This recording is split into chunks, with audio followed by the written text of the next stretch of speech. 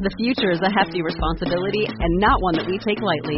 But then taking things lightly has never been what Hefty is about. That's why we've created the Hefty Renew program that turns hard-to-recycle plastics into valuable resources like park benches and building materials.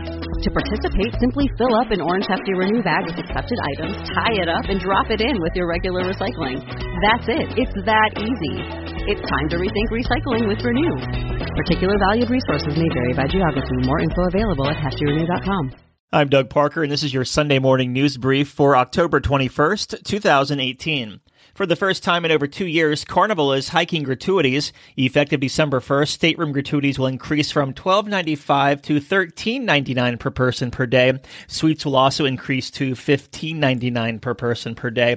The gratuity breakdown is listed as follows. Housekeeping team gets $435 of that. The dining team gets $689, and alternate services get $275. If you're booked on a cruise after the increase, you can pay the current rate if you prepay your gratuities before December 1st. Princess Cruises is changing traditional dining times, making them up to an hour earlier on some sailings. Guests were notified by email of the change, and it was met with some pushback. Some of the guests had dining times in the 4 o'clock hour. Princess said these changes were made based on preferences and trends we saw on our ships and to more accurately reflect the actual dining times on board.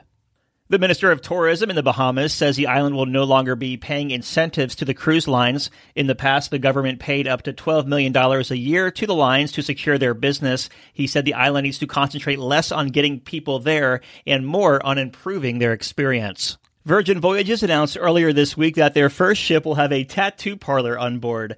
The venue, Squid Ink, will have a resident artist and provide tattoos and body piercings on all sailings. Their first ship, Scarlet Lady, will be delivered in 2020.